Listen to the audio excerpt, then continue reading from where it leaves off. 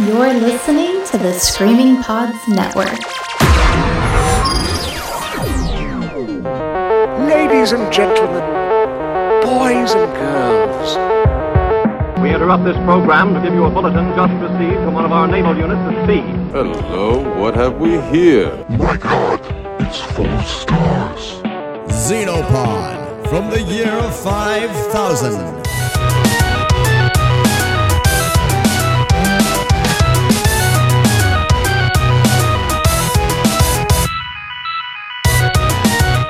Welcome to the inaugural episode of Xenopod from the year 5000. I am your host, Sean DeRager. And with me today is, we've been buddies on Twitter quite a while. And he's a listener of the Screamcast. And somehow we've become internet friends.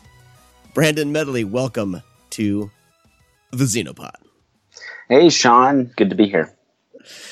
So it's always funny when, you know, we start talking about like internet, you know, meeting up people on the internet and all that kind of stuff. Like how did we end up crossing paths? Was it through Screamcast, right? And then was it through my Armchair Philosopher podcast? I can't try to tie down the timeline. I don't actually remember when we first came across each other on Twitter.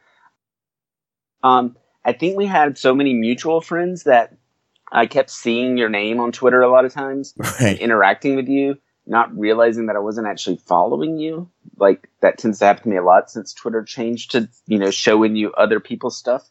Mm-hmm. Sometime over the 2016, we connected. I know that I was aware of the Screamcast long before I was actually listening to it, because I would listen to a lot of horror podcasts and stuff. And you know, but there's only so many 2-hour chunks of time in the week. And then I think I actually listened to Armchair Philosopher first, and it hit the sweet part spot for me of, you know, skepticism and religion and sorting it all out. Nice. Well, welcome as the first guest of Xenopod from the year 5000. My whole goal with this podcast is, I was looking. Okay, so by the time you hear this, you know that we have launched a podcast network called Screaming Pods, and it's over at screamingpods.com. You'll find a handful of shows over there to listen to, including the Screamcast, Brad Henderson and Mike Delaney's podcast, the SOVPOD, the SovPod, as well as Armchair Philosopher and other shows like Just the Discs and Bloody Popcorn, and we're bringing more in. And Brad was starting the SovPod with good old Mike Delaney, and I was looking, since I was thinking about doing this network, I wanted to bring kind of a handful of different, if it's a movie podcast, I wanted things other than horror, and Just the Discs handles that spot of being kind of all-inclusive with Brian Sauer, which is great. And I was looking for science fiction podcasts, and I couldn't find any other than Star Wars. So I was like, man, I need, you know, I would love to listen to a sci-fi podcast. It'd be great for this network. So I just decided to start one. So here we are. This is going to be a once a month deal for starters. Kind of go through the first year, see how this goes. We are going to have a rotation of colorful characters. And Brandon is our first colorful character to join in on the discussions. Hopefully we'll be bringing it to you kind of lesser seen or movies that have been kind of lost in the shuffle of Star Trek and Star Wars. So we're not going to be talking about the big guns. I wanted to talk about things that people can discover and kind of little oddities and things like that. The one that we are talking about today, Brandon, you brought up, and I figured that would be fun because I hadn't seen it yet. And that's 1955's This Island Earth. Oh, wow. I didn't realize you had not seen this yet. I hadn't. I mean, I've seen the Metaluna Alien. I mean, that's been in culture saturated, and I'd always just seen it and always just attributed it to, you know, an old sci-fi film, but I had never sat down and watched This Island Earth. So when you brought it up, I was like, perfect excuse for me to sit down and watch this. Okay, well, I have a confession to make then. When I suggested this movie, this was not the movie I thought I was suggesting. Yes. It wasn't, I mean, I had seen this movie before, and it's perfect for what you're wanting to do. But I just randomly listed off some titles and shot them out there to you. And what I thought I was recommending us do is from 1951, When Worlds Collide. Oh, nice. I mean, I'm glad you didn't just go out and buy that Blu-ray. When Worlds Collide. They all have these kind of generic sci-fi sounding titles. I get them confused in my head. And I was like, well, I don't own either. And I ordered the DVD of This Island Earth. And when it came in and I started reading the back of it, I was like, where's the rocket that leaves Earth with all the scientists, you know? Well, they are kind of gathering scientists. But it's not the exact same thing. We'll get to a good one to talk about, though. Yeah. Well, we'll get to the plot of This Island Earth and everything in just a moment. But first, Brandon, we need to get to people to know a little more about you. So I wanted to talk about first, before we jump into a specific film, we can both talk about what about, science fiction appeals to us. So when did you kind of start watching science fiction, and how did that evolve? Like, what was the first science fiction film you remember watching even? I tried to think about this when you told me I needed to answer this. It's hard to remember. I've been a sci-fi fan, I guess, most of my life. I guess the earliest memory that comes is E.T. If you call that a sci-fi film, it's aliens. I certainly do, even though it's not quite the same vein as this one. E.T. came out the year before I was born, so I didn't see it in the theater, but I grew up watching it. We were very obsessed with it in my household. It's still my favorite movie to this day. And so for a long time, and I still say this when people ask me what kind of things I like, I say, well, if it has aliens and spaceships, dragons, superheroes, or monsters in it, and robots, there's a pretty good chance it's my kind of thing. And so, that encompasses all the big sci-fi and fantasy stuff. You were talking about Star Wars and Star Trek. Those, you can't have grown up in the 80s without being exposed to those things and into them at least a little bit. I knew Star Wars. This was the heyday of Star Trek being shown on reruns, and then The Next Generation starting, and the movies were coming out. The movies of Star Trek is really how I got into it. One of my grandfathers was into sci-fi, and so I would see stuff with him. Like, I remember watching the Planet of the Apes movies with him for the first time when they would be aired on. We didn't have cable. We just had broadcast television out in the country, but they would come on in the afternoon sometimes, and reruns of the Planet of the Apes TV show. And then I had an uncle who was really into this stuff. And as I got a little older, he would give me books. And he was not as discerning as a sci-fi fan as I've always been. And I think that probably came up from growing up in a rural area in the 60s and 70s. You had to take what you could get in sci-fi. And, but I still remember on my 13th birthday, he gave me Battlefield Earth to read. Oh, nice. And this was before the movie. Right. So it sounded epic in your mind. Not too long before the movie. And this is before I knew who L. Ron Hubbard was and all of that stuff. And I read the first half, which is all the movie tells, but I've still never finished the book. But, he had told me about this book and built it up in my mind. And this was his favorite, one of his favorites. And, it's still sitting on my bookshelf. I'm sitting here right now looking at it. Nice. It's just the mass market paperback, but it's as thick as like 4 of them. Very nice. Yeah, I was born in 1977, so Star Wars had already come out, and my parents were fans. So it's like when I was born, I was almost like born into, somehow Star Wars DNA got into me, because really, like, those are the first science fiction films I really remember. I mean, I saw, those must have been, I'm trying to think, like, when Star Wars came out on VHS, and it must have been when I was, because not till the 80s when VHS kind of started to hit. But I remember, every weekend I would rent a Star Wars movie. But so that was kind of already ingrained in me. I had the Underoos and everything Star Wars, Wow. But I remember, like, my grandpa was a sci-fi fan, but he was more early, mid 50s sci-fi. I remember I watched Forbidden Planet at a young age. Oh yeah. And with Leslie Nielsen and that like animated monster, animated like invisible monster. And I remember just loving that and that aesthetic of that creature. Even though it was animated in a movie, I didn't care. Like I loved how that looked. And of course, Star Trek, the original series, I would always watch with my grandpa, and that kind of formed that taste for early science fiction, and then into Star Wars, and especially as I got older, I started to discover horror, sci-fi like Alien, and then I discovered like B-level science fiction movies like Crash and Burn and Robot Jocks. so I loved like the wide variety of big budget sci-fi to kind of people just trying to do a science fiction story on a shoestring budget. For some reason, I'm more forgiving of low budget sci-fi for some reason, and low budget horror than like anything else, I guess. I think because for so long, to get any sci-fi or horror for a lot of its history, you had to get low budget. So yeah, fans had to learn to be forgiving of it. Well, it's funny because on the Screamcast, Brad always gives me crap about big budget Sean. I love big budget, and I do in a sense because I was raised on George Lucas and Steven Spielberg movies. Yeah, same here. I mean, but I still like. I don't know. It's weird. I have like if I feel like the filmmaker was really trying and they were really passionate about what they were doing, then it's easier to digest. I think a lower budget.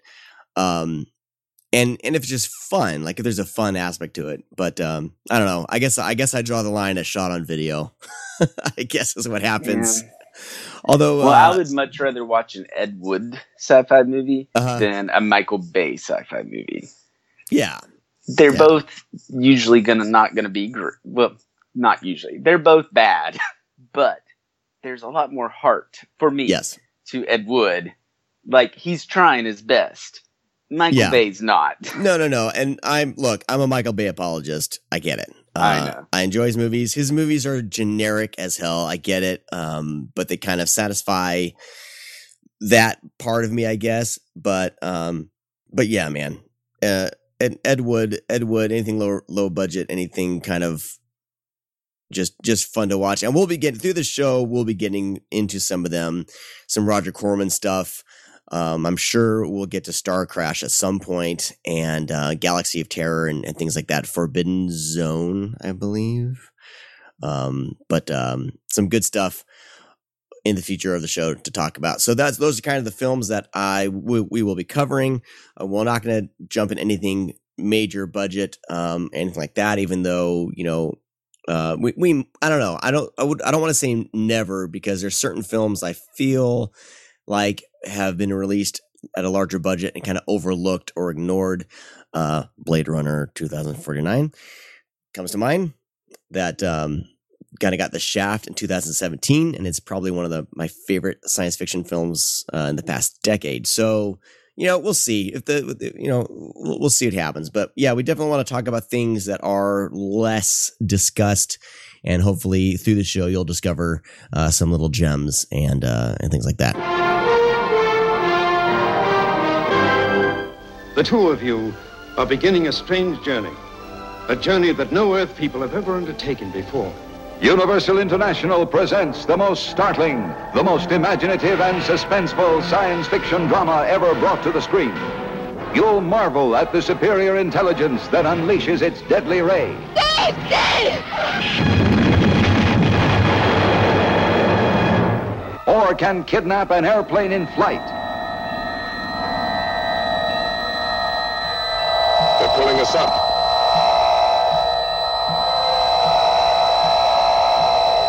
Prisoners hurtling through endless space, speeding toward the unearthly furies of a planet gone mad.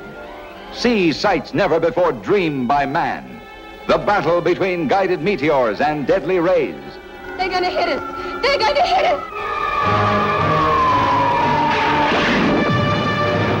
A planet doomed to destruction.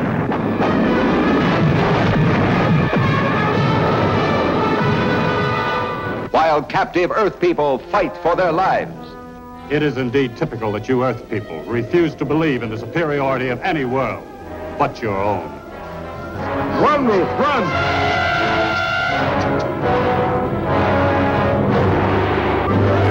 So, This Island Earth, 1955. It was directed by Joseph M. Newman.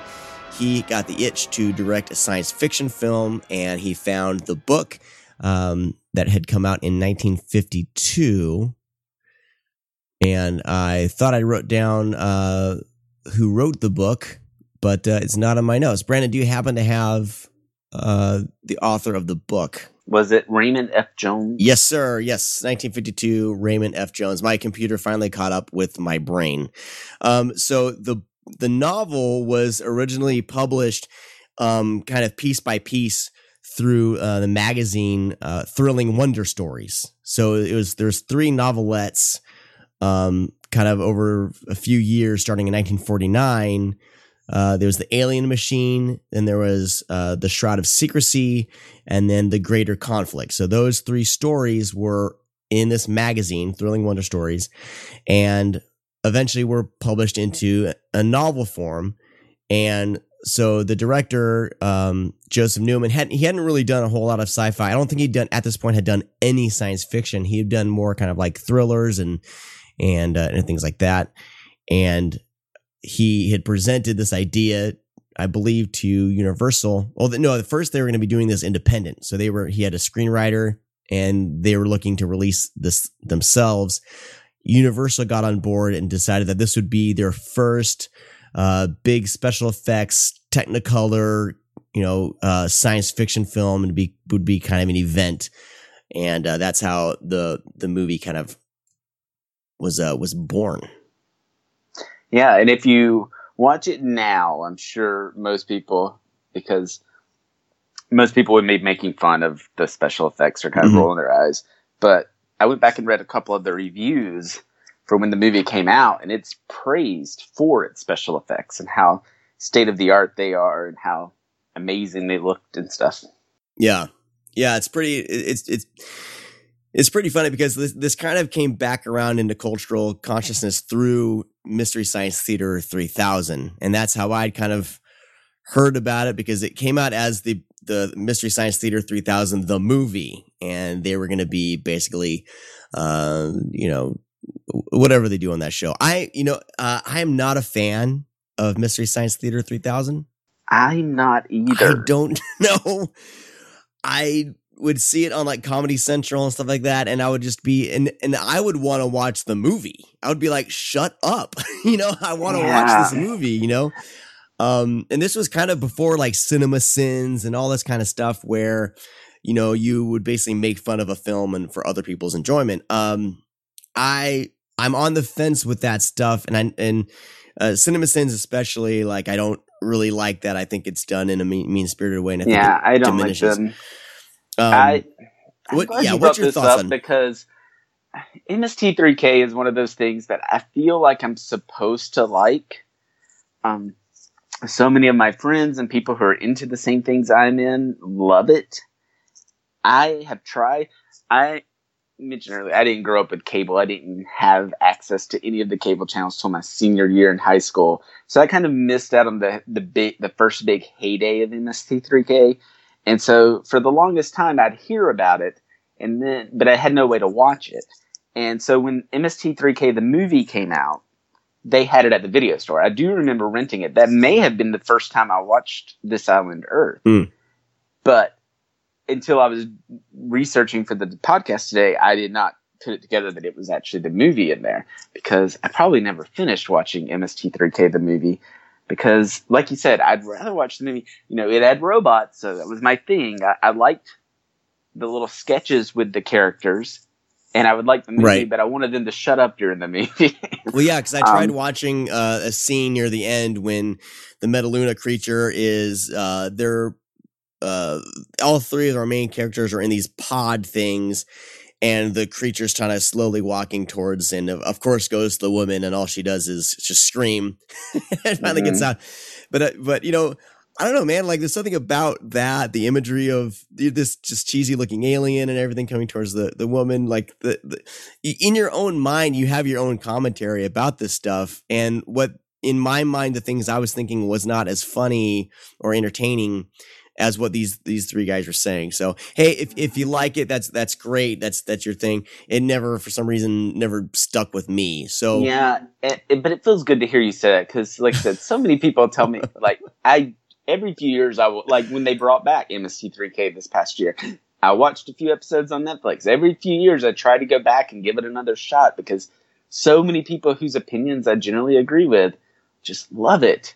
But I've never been able to get into it. And mostly just because I always want to watch the movie. I like Elvira instead. You know, she'll pop up occasionally. Right. Little bits in the middle, but she mostly goes away and lets you enjoy the movie. Yeah, yeah. Same thing with is it Katrina's movie theater or whatever? You know, the Code Red Blu-rays always have this Katrina's something theater. I haven't watched any of those. They have that mode. It's like a low, but it's third, fourth, fifth tier Elvira. But gotcha. But it's the same kind of thing. You know, have fun with this movie. But yeah, for the most part, you're going to be able to watch it uninterrupted. Yeah. And I did write down a quote from the Mystery Science Theater 3000 people about why they chose this film that I thought was important. It might serve as a good introduction to actually talking about the movie here. He said that they chose This Island Earth because it had many elements that they liked for their movies. And this is the quote: a hero who's a big-chinned white guy scientist with a deep voice, a wormy sidekick guy, huge four-headed aliens who nobody can quite figure out are aliens. There's just something, quote, different about them. And a couple of rubber monsters who die on their own without the hero ever doing anything. Yes. We'll get to that. We need to talk about that. We'll get to it. Yeah, I mean, if you haven't seen This Island Earth, I do recommend it. I think if you're a fan of science fiction, it's a kind of good, and I feel like it's a good way if you are wanting to kind of rediscover older science fiction. It's a good way to kind of get your toes wet. I know that my kids at least would love probably the last part of the film, which is the most the most batshit crazy. But I have the plot here for This Island Earth. I'm going to read it. This comes from Google. I just typed in plot and it came uncredited. So if you wrote this, I'm sorry, but this is just Google just says this is the plot. Okay. Scientist Cal Mitchum, played by Rex Reason, which is one of the most fantastic actor names out there, solves a mysterious puzzle that allows him access to a highly secretive program led by the mysterious Exeter, played by Jeff Morrow, that has assembled the world's greatest scientific minds in an attempt to quickly learn how to generate and store nuclear power. But with the help of fellow scientist Ruth Adams, Faith Domergue, you're going to find out, if you haven't listened to the Screamcast, that I can butcher last names, and Steve Carlson, played by Russell Johnson. Mitchum soon discovers that his host is not who he claims to be. So that's the official plot for This Island Earth. And yeah, you're right. It has the square-jawed lead character who talks like this all the time. And you're right. Like there's a moment in the film, like I brought up earlier, where the alien is coming towards the woman and she's just screaming.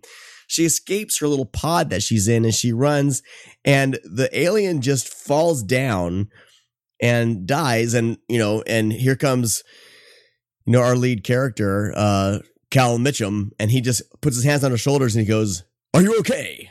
Like that's pretty much all he does.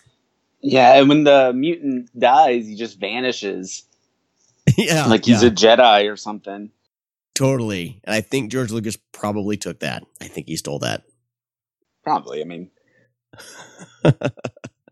just mashes up everything else, which is why we love it. Yeah.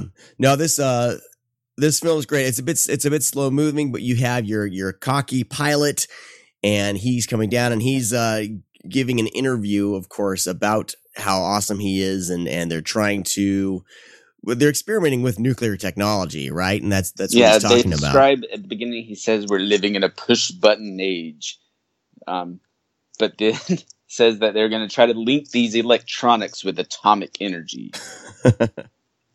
Nice. And then we get this great, like, best of reel of stock footage, aerial stock footage as he flies across the country. But he goes from DC to New York City to the Rockies to the Grand Canyon and then to LA. I think was the sequence of events and things I recognized. Well, yeah, I mean that was all. And was that based on the technology he was testing out? Yeah, that's what I wrote down. That's what he's describing at the beginning. You know, when he's at the very beginning of the movie, he's flying his plane, he's doing his own research, and then he stops and he talks to these other guys and kind of describes what he's doing. And fantastic. You don't find scenes like that anymore in films, you know, where he's just standing there outside of his plane, kind of giving an interview, and he's just super confident. And, you know, he's obviously, these reporters come around all the time, and so him and I think one of his assistants, they find a box full of materials and instructions to put basically this stuff together. So they decide to put this together, I guess, just because, right? Because that's what you do, right? When you're I think so. It's just when you're a strange scientist. box. We didn't order this. Let's see what it does. I'm a nuclear physicist. I have a strange box. I'm going to put this together. Catherman tube with an endium complex of +4. What are they talking about? I don't know, but this outfit has them. This isn't paper. Some kind of metal. Interocitor incorporating planetary generator. Interocitor with volturator, with astroscope. Here's something my wife could use in the house. An interocitor incorporating an electron sorter. Although she probably gained 20 pounds, well, it did all the work for her. They decide to put all this stuff together, and they basically build an intervocitor. A Skype. Or interocitor. I wrote it down both ways. Interocitor. It's basically an automatic version of an ancient version of Skype, video chat, voice over IP, video over IP, and a white-haired man,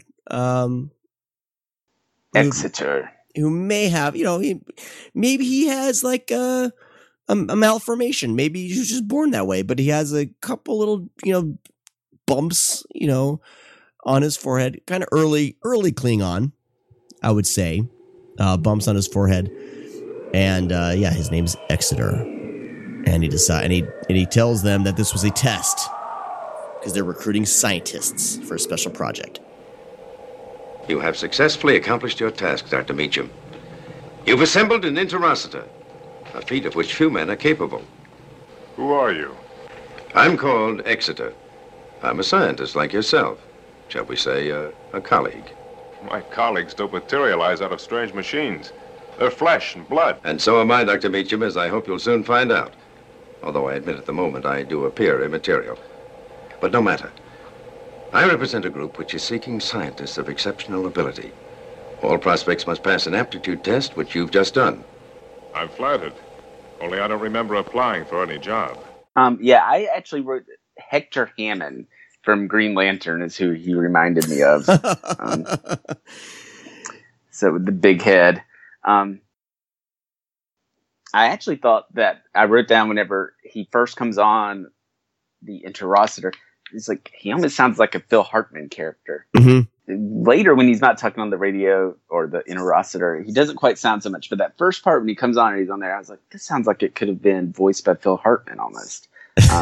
Very much that stagey, over the top, Troy McClure type thing. Yeah, well, he's putting it on for the camera, So they basically says, they want to recruit this scientist, Mitchum, to join him, and of course his who's his assistant's name? Joe. Joe is not for it. Joe is like, no, you shouldn't do this. And a windowless unmanned plane shows up, and Mitchum's told, hey, get in this plane, and I'm just going to take you to, where we need you, which is not weird at all. So Mitchum, of course, like any square-jawed American, is going to be brave, and he's going to take that chance.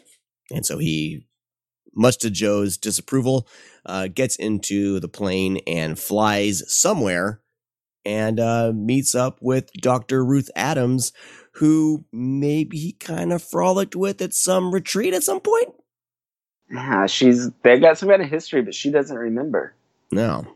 So, and they don't just fly somewhere. If I remember correctly, she says they're in Georgia, which I noted because that's where I'm at. Oh, okay. It doesn't look like Georgia. It looks very much like Southern California. I was going to ask you, did the scenery look much like Georgia or not? But she does make the comment that that's where they're at. They're at his Exeter's home in Georgia. Right. So. And Exeter's not a weird name at all. It's a normal. No, that's what I was surprised American about. Like, he's trying to masquerade as human, but he still says his name is Exeter. So they have basically the meet and greet. He's told, this is your laboratory. You can work in here and do experiments. This is where you'll be working. Ruth is just another doctor who's working nearby. Of course, he's like, so where's your office? So she's working nearby. They run into another scientist. Dr. Steve Carlson. Yes, Steve Carlson. And, they're starting to realize, like, through dinner and, as things are going on, like, things just aren't, adding up. There's these other white haired guys. They all kind of look similar that they're seeing. And, so something's not completely right. So they decide, to kind of have a little powwow. And, he discovers that maybe this big lead, thing will basically block the interocitor from hearing them, because in all their laboratories, they have this interocitor, and basically Exeter can just click it on and kind of peep in on everybody whenever he wants. And so they find out very much, and they decide that, based on some logic or whatever, some scientific logic, they figure that they don't have proof of this, but they figure that maybe they can't hear them. So they decided to talk. And, am I missing anything in our rundown here up to this point? Up to this point, no. Like I said, after the three of them meet and discuss it, then they get in trouble for it. And Exeter tells them don't have any more meetings with the other scientists. And at this point is when they leave, right? Yeah, they're like, screw this crap, we're out of here. And they basically steal a car of some sort, a Jeep or something. And they're driving, just trying to get the hell out of there. And, one thing leads to another. And Ruth and Mitchum get abducted. The mansion blows up. I'm trying to remember here. The mansion blows up. They take Steve out. Spoiler alert. Yeah, everyone else dies. Unceremoniously. And then Mitchum and Ruth are taken away. And did you recognize this part where they're abducted? They're in a plane, they're flying, and all of a sudden there's a flying saucer above them. And they put a tractor beam or whatever. They start pulling the plane up. And you hear Meacham say, they're pulling us up. And this brief clip is in E.T. When E.T. is home drunk, watching TV, looking through the channels, he stops on this scene.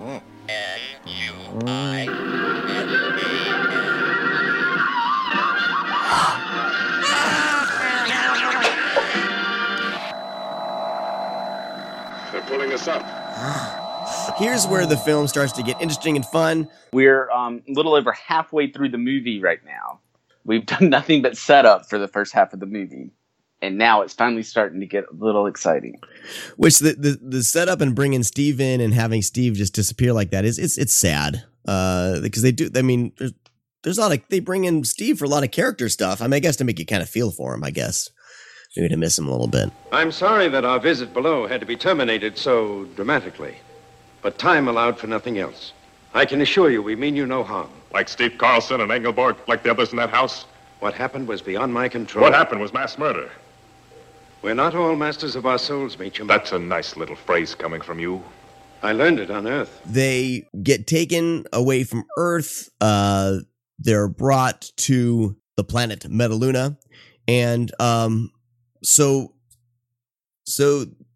what was their whole plan, Brandon? All right. These aliens. So, what was their plan? On Metaluna, we get there, we meet Exeter's boss, I guess you would say. We find out that they are seeking scientists in uranium. Because everything comes back to uranium in 50s sci-fi. Because the Metalunans are at war with the Zagons. And they're going to try to use these scientists and the uranium that they get from Earth to develop weapons to beat the Zygons. Or Zagons. How did they say it? I can't remember now. But then, ultimately, it comes out that, well, we might beat them, but we're still going to then take all the Metalunans and we're going to go to Earth and make Earth our new home. Right. So we've got them kidnapping scientists to fight aliens, but then they're also going to invade Earth, ultimately. No, was there invasion of Earth? Were they going to try to live peacefully with humans, or does it explained? They're just say we're going to come and kind of. I don't think it says. I think it just says we're going to come make Earth our new home. Okay, so it could be all right. I would imagine. I mean, Meacham does not seem to think this is all right. Well, because Meacham's an American, and he knows that if America tries to get invaded by aliens, that they'll get blown up, and that USA will not be having that. Yeah, we can't have aliens coming here. Not at all. Build a wall, or a dome. Maybe a dome. If we were being invaded by alien, or there's the threat of that, I'm sure this current administration would build a dome. That's worked out really well for Springfield. Build a dome. All right, so here's where it gets. So why did they put them into these thought transference chambers? Because that's where we first we start seeing the aliens, and that's when I talked about the slow approach of the alien towards Dr. Ruth, because they're in these chambers. They're in these chambers when they're on the ship, and I forget why they make them change clothes. Okay, this was after. Okay, they escape and they get onto a ship and they leave. And I just remembered that when they get in the tubes. Mm-hmm. To backtrack a minute, I really like when he says, "I feel like a new toothbrush." I was like, "How would you know what that feels like?" And what a weird thing to say. Toothbrush technology, packaging technology has not changed much. Yeah, because I totally get that.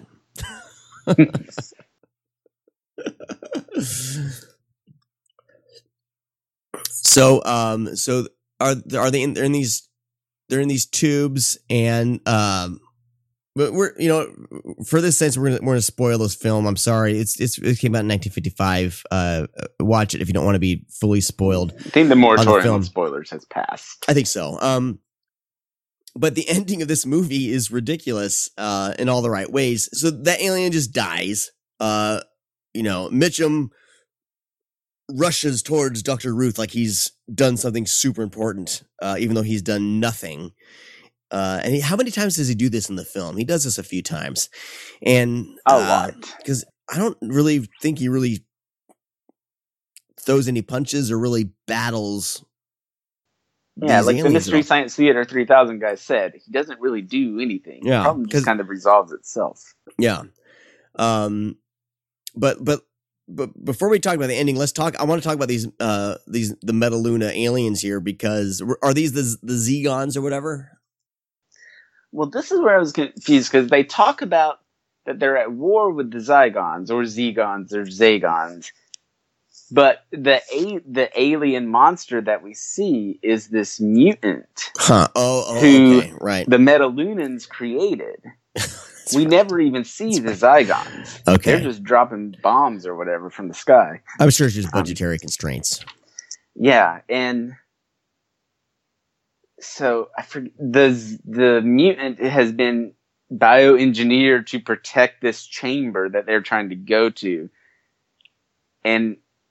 But I don't remember if they even explain why exactly now all of a sudden the mutant's after them. But I do know that they have this pretty cool looking alien creature. And on the DVD cover that I have, he looks even more impressive. Well, but yeah. here, because of some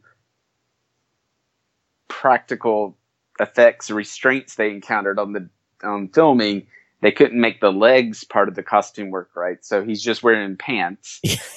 They spray painted some pants green. And then they have, but they have this elaborate torso and head. Yeah. Yeah. So, but no, the aliens look awesome. They were inspiration for me to make our little logo. I was going to ask you if that was based off of these. Oh, once I saw those aliens, I was like, yeah, that's going to go in the logo. I mean, I was using an alien egg, and I was like, everyone knows alien. I was like, I need something. Yeah, but see, it's still iconic, you know. Mm-hmm. I need to do a shout out here to Mark Sutter, who kind of helped me develop this little drawing. It's like I needed an artist to kind of come in and make it original rendition of it. So Mark Sutter came in, and Mark, thank you very much. He drew something, and then I ruined it by making it 8-bit. So Mark, thank you for being a trooper when I did that. But yeah, though the design is awesome. I've seen a lot of kind of action figures of the alien, of the mutant or whatever, and it's just a really, really cool design, and it's something that I think a lot of movies since then have kind of borrowed from. But this design, I mean, this is a movie that I think, if it was remade today, could be really cool, and they can do a really amazing job with that design of the alien. They would probably sex the movie up way too much, though. But yeah, I think for its time, the special effects are really good. I mean, obviously it update the effects, but I think what they really need, if they were to bring it back, really just need to invest in a better story and good work. This is one of those things, like you said, the alien and clips of it and clips from this movie. I mentioned that it's in E.T. Get used all over. I feel like things like Pee-wee's Playhouse or shows like that would include old bits of movies and stuff probably use some of this. I know I'd seen it somewhere as a kid, long before I ever saw the movie. I'm almost certain at Walt Disney World at Hollywood Studios, where they have the sci-fi drive-in restaurant. Are you familiar with this restaurant at Disney World? I think. Oh, yes. Where for people who may not be familiar, it's a restaurant, but it's designed like you're in an old 50s drive-in theater. Like the tables look like cars. And they serve, the kitchen is in the concession stand, and they serve you hamburgers, hot dogs, stuff like that. But you're watching a movie the whole time, and it's this clip reel of different sci-fi movies and cartoons and things like that. And I'm almost certain in one of the montages, they have this scene with the mutant. Yeah, I think so. I mean, it's become iconic, you know, that scene. So like I said, I was familiar with that. And if you were one of the few people, I know I was on opening day, the only person in my theater that saw Looney Tunes Back in Action in like 2006, directed by Joe Dante. Wow. He loves this kind of stuff. There's a scene that I vaguely remember. I don't remember this. I read it on Wikipedia, but there's a scene where they go to Area 51 and they've got all these old movie aliens locked up in there. And the mutant from this movie is one of them. Let's get to the ending really quick. And then I want to bring up some other trivia, and then we'll move into a segment that I hope to do every show. So they escape, right? The mutant dies on its own. And as they're entering back into Earth, or as they get kind of down there, like the flying saucer catches on fire, or is it on fire before he drops them off? Exeter drops off Mitchum and Ruth. Just kind of, later, here you guys go. Yeah, he kind of lets their plane out. Uh-huh. And then he burns up. Yeah. I think Cut maybe credits. he could have hopped in their plane and jumped out with them. I don't know. I mean, I don't think he was. Maybe he felt bad because he killed a lot of scientists. Maybe he felt like that was his. Wasn't he injured already? Maybe. That's right. He was injured. He was probably already dying. home. Thank God it's still here.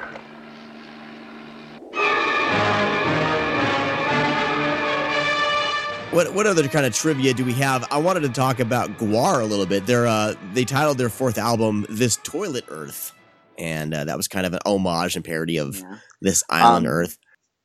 Weird Al has used the Interocitor a few times. I don't recall seeing these, but I read it online, that the Interocitor shows up both in the Weird Al movie UHF and in the music video for Dare to Be Stupid. Very nice. I'm a huge Weird Al fan, and I believe I've seen those.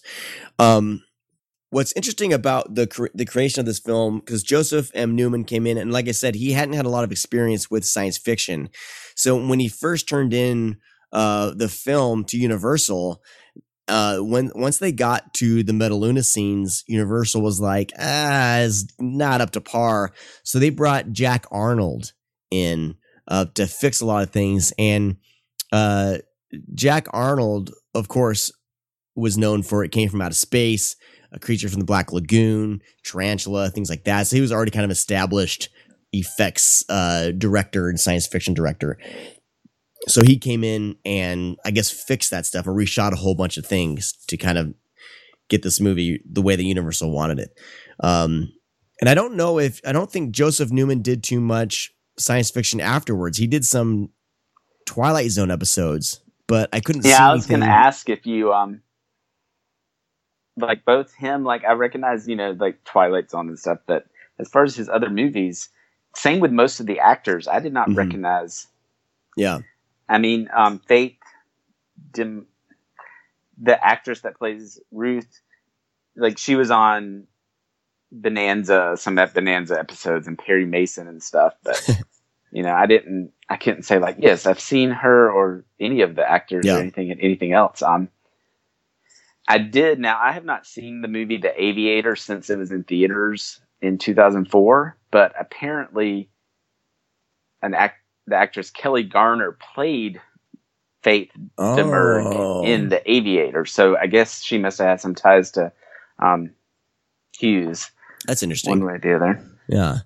Another thing that I thought interesting was that in interviews to promote the film, Jeff Morrow and Rex Reason said that when the scenes involving the mutant came up during the premiere, they wanted to leave. They were so embarrassed by the mutant costume, and they in their minds they felt that it completely ruined a great film. I see this all the time when we have these actors who maybe did not normally do sci-fi who do sci-fi movies. Like they always think that the more sci-fi elements ruin the movie, where most sci-fi fans would say, no, that's the one thing we remember from the movie. No, that's when the movie gets good. Yeah. All the stuff on Metaluna is great. And it's just, I'm really glad I finally saw everything in context, because I've always ended up seeing things kind of clips here and there out of context, the mutant, design and everything. And it's just really fun. All right. Do we have any more trivia and facts before we move on? Starting in 1961, Castle Films sold an 8-minute cutting from the film on 8mm for home movie audience. Which I guess back then is how you bought. You weren't able to buy a whole movie. It was probably too expensive or whatever. So you could buy these cuttings. And so I wonder what 8 minutes. I'm assuming it's the 8 minutes with the mutant. That's what I mean. I mean, is there a full 8 minutes of it? I don't know, but I don't think I would pay for anything else if I could only have 8 minutes. Yeah, that's the money bit of the film. Because everything else is, especially back then in the science fiction films, it's two characters just discussing a lot of science fiction elements, and you don't see a whole lot because of the budgets. So yeah, I doubt it would be anything with that. It was interesting that this movie was released on a double bill with Abbott and Costello Meet the Mummy. Very nice. Awesome. God bless Abbott and Costello. Those guys. I used to watch Abbott and Costello all the time, man. I would just die laughing at those two. I have not actually watched a lot of them. I've watched those monster movies when they've aired on TCM, which is actually where I've seen this movie most of the time. It actually is a semi-regular airing on Turner Classic Movies when they will do their sci-fi days. All right, let's jump into a segment that I'm going to be trying out. Science fiction crimes against science. So I found some of these over at tvtropes.org. And as I move on with the show, I will try to find more of these, but they have a pretty great list here of things that aren't up to snuff, scientifically speaking, with what we know now. So the first one I have here is that they call the laboratory cat Neutron, and they say, oh, it's because he's so positive. But neutrons don't have any electric charge, like at all. So that was, whatever. This could get super nerdy and maybe not funny, but I don't know. I'll give this a shot. The fact that they have these magnetic clamps that I guess hold flesh and blood. Yeah, I'm looking at that on the list right now, but I don't remember this. I don't remember. The Zygon planet used to be a comet, which I guess is not possible.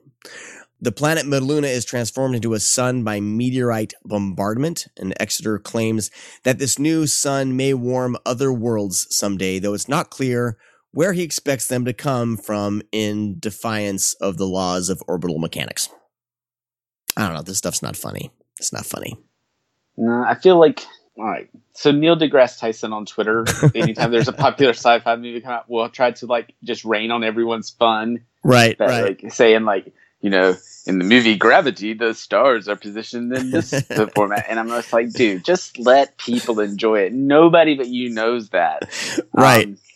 And this movie is obviously easier to poke holes in than that. And I mean, it doesn't take somebody as smart as Neil deGrasse Tyson.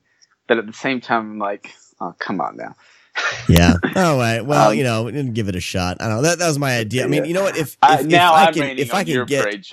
get Neil deGrasse Tyson to read these, now that could be a different story. Yeah. Sorry, I just Neil deGrasse Tyson on your segment. You did. It's not a very good segment. It's not a very good segment. So as sometimes I'm going to be experimenting with this show, and if something doesn't work, my apologies. So. Anyway, but there is one on this list that talks about, we were trying to figure out why does the thing burn up in Exeter dies. And it's like that there's this heat, they describe it as a heat barrier around the earth, but yet it doesn't affect him until he's right over the ocean. At sea level basically, instead of coming into the atmosphere. So maybe that would have made more sense had they not committed this crime against science. Maybe. All right. I'm going to workshop this. We're going to workshop this segment for the future. And if it needs to be abandoned, it will. But moving along, we're not going to beat a dead horse here. There's a Blu-ray out by Shout Factory for the Mystery Science Theater 3000 version, which is an 87-minute film. They cut out like 10 or I don't know. You only get like 73 minutes of the film in Mystery Science Theater 3000, the movie. So I was hoping that, Shout Factory would have put the original film on this Blu-ray. It would only have made sense to me but I don't know why they wouldn't have done that. So you got an actual DVD of the film, and I know that there's some Blu-ray versions from Germany and elsewhere. I'm not sure how good the quality is, but there's a DVD out, right? There's a DVD. It was on Amazon. If you search This Island Earth, I'm checking now, but I think it's the first name that comes up. It was like $9.99 or something like that. At $9.47. The cut of the movie looked like the same one that you can find on YouTube. I wondered if this has gone public domain. I know most things that usually go to MST3K are. Yeah. And that would explain why, because I don't typically look for movies on YouTube because so many times you won't realize that they've changed the audio or something. And but the DVD and what was on YouTube that you had sent or told me about looked identical as far as I could tell. Yeah. And it looks pretty good. I would love some company to come in and give this a restoration. But I'm not sure. Like if any of you have seen the Blu-ray, let us know. It's a bit pricey, but it's in Germany. I'm wondering if you order from Amazon Germany, maybe it may be cheaper. But I mean, I'm looking at the DVD again now. It's got the Universal logo, like the new one, on the cover. So maybe it's not public domain. Maybe not. I don't know. Yeah. So I'd be interested in because I was bad. I watched this on YouTube trying to find this because I guess I assumed it was public domain, but it looked pretty good, and it would be fun to see a restored version of this. So I'm definitely interested in tracking down this German Blu-ray, especially, and checking it out. And the full movie was 86 minutes. So I know if you get the MST3K Blu-ray and watch it, you're not, like you had already mentioned that they cut some out of it. Yeah. They cut like 15 minutes or so. Yeah. They probably cut all the stuff in the front end of the film. There's a good 15 minutes that could easily be cut. There's a good 30 minutes that could probably cut out of this movie without missing much. I wanted to mention there's a GIF, or is it pronounced GIF? I Silent say Earth. GIF, but there's always debate. Yeah, is it or is it just a picture? But when they first go into Exeter's office, there's what looks like a cheeseburger painting on the wall. Oh yeah, which always makes me laugh. All right, well, you know what? I think that's going to do it for this first episode of Xenopod from the year 5000. Brandon, thank you for joining me on this, and thanks for having me, Sean. I'm very honored to be the first guest. So thanks for having me. This was fun. I'm going to try to do this once. I'm going to do this once a month. I know that Brad Henderson has expressed interest. Mike Delaney is going to be on here. Other guests of the Screamcast are talking about it. I'm in talks with Brian Sauer, and Rob Hunter is interested. So I got the next few shows already kind of, we're working on those, and it's going to be fun. Kind of hear different people's perspectives on science fiction and kind of lesser known sci-fi films. So join me on this journey as I flesh all this out, and hopefully you guys discover some films that you hadn't thought about watching before, and give some stuff a chance other than just Mystery Science Theater 3000 cuts of the film. You know what I'm saying? I do know what you're saying. Brandon, where can people find you online? Well, the best place to find me is on Twitter at BrandMed. That's BrandMed. If you want to look at some stuff I wrote a long time ago, you can find blessedarethegeek.tumblr.com. And that is also my screen name on Instagram, where you can find me as well. Someone stole BrandMed before I could get it and has never posted. So Blessed Are the Geek over there. And occasionally I'll throw stuff up on the Tumblr, but usually you can find me mostly on Instagram and Twitter. Awesome. Well, you can find the Twitter handle for the show. It's Xenopod 5000. Of course, you can go to xenopod5000.com. This show is hosted over at thescreamcast.com. But of course, the best place to find us probably, and all these other great shows on Screaming Pods, is over at screamingpods.com. Check out all the other shows. Brad and Mike's little side show, the SOV Pod, just cracks me up every time they release one. They're doing one every week. Screamcast is going to be probably doing 2 episodes a month, and I'm starting up my philosophy and religion podcast, The Armchair Philosopher, again soon. And then all these other great shows have jumped on board with us over at screamingpods.com. Brian Sauer's Just the Discs. We got Bloody Popcorn, and as well as Splathouse is on there as well. So check all them out.